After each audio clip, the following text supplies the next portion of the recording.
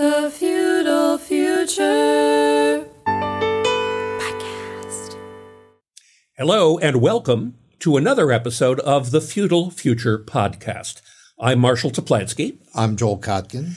And today we are delighted to be talking about Taiwan-China relations. And to help us do that, we have two great guests. One is first Raymond Guo, who is a former professor at Fordham and now at the Rand Corporation running their Taiwan initiative.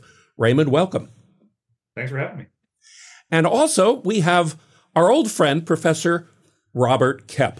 Rob runs the Asia Pacific Initiative at Chapman University and is a professor at the Chapman Arduous College of Business and Economics. Rob, welcome.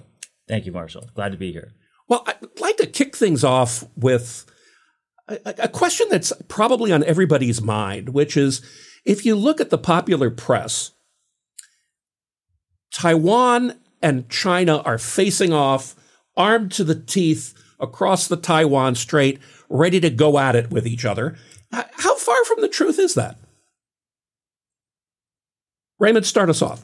Sure. I was in Taiwan for the election last month and doing interviews with both local and international journalists. And the international journalists always ask me, like, so is this election going to lead us to World War III? And I was like, no, of course not.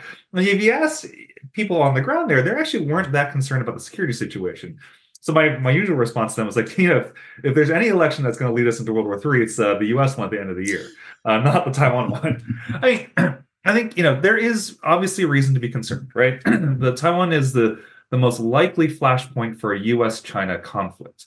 But I think we have to remember that overall the likelihood of war is quite low historically, and all sides have a really strong interest to not want to get into a war. Now, that said, if you're Taiwan, you're in the weakest of this sort of triangle. It really is imperative for Taiwan to be arming itself more in order to push back against not just Chinese conventional coercion, but also especially gray zone coercion. And so if there's a risk of conflict, for me, it's really in that gray zone where China, for example, tries to impose a quarantine or a blockade on Taiwan, or tries to steadily close its international space such that Taiwan doesn't feel like it has any other choice but to kind of try to internationalize the dispute and draw in the United States even further. But to get back to your basic question, no, I don't think the people in Taiwan, or to some extent the people in China, really are going for a war at this point. Well, and Rob, it's funny because you and I landed in Taiwan. We did indeed. The day of the election. Yeah. So what's your sense of all of this? Well, I agree with Raymond. I don't think it's actually that likely.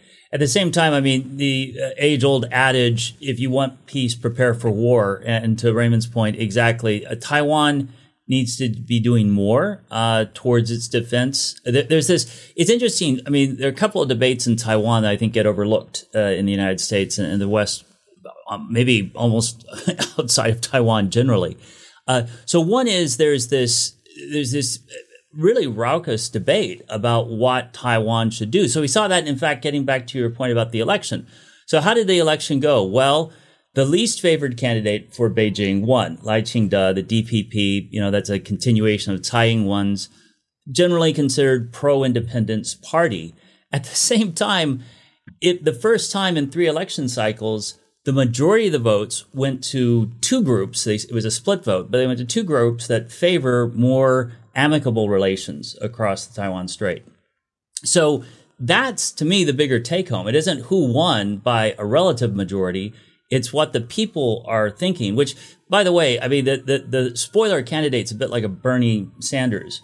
So he's, we have lots of discussion about that if you want. But in any case, it's not really clear if it's not so much a pro mainland stance as much as, hey, let's lower the tension. So that is the consensus view, certainly. And even the DPP, which is now in power in the executive branch, they aren't talking like they were a few years ago when China was a lot poorer and a lot less militarized, to say, hey, let's go our own way. Everyone's talking along the lines of, let's try to work things out. So I think that's, where you have to start seeing the issue. And it's the Western press, I think, likes to see, hey, here's a conflict point. And it's understandable. And it's good to have the scrutiny, and it shouldn't be ignored, the possibility. But the likelihood, just as Raymond was saying, you really don't see an interest in heading in that direction. And there isn't an economic interest at all. Well, and let's talk about that economic interest, because I think underlying all of this attitude of kind of let's keep things going, let's not fan the flames too much on the Taiwan side, is a very deep set of economic and business relationships. I'm not sure people really appreciate that. Tell us a little bit more about that. Yeah, and I also just want to add, in the context of the China now having far less foreign investment, I assume foreign investment into Taiwan is continuing. Yes and no. Yeah. In the sense that, like, a lot of China has steadily over the last few years been imposing economic sanctions or cutting back on the free trade agreement essentially it's signed with Taiwan, the ECFA, under the Ma Ying-jeou administration. But the important thing to note is that they're reimposing those tariffs on agricultural products. They're not imposing those or reimposing those on semiconductors. And the reason why is that about 40% of Taiwan's trade, I believe, is with the mainland, and the vast majority of that, by value as well, is semiconductors. It's intermediary goods. The Chinese rely upon the stuff that Taiwan manufactures in order for it to do like its high-tech industry and high-tech manufacturing. So those intermediary goods, I think, are a pretty important one important factor for preventing conflict across the strait. I think there's two things I would actually mention in terms of saying that this may not be as rosy a picture as we might think.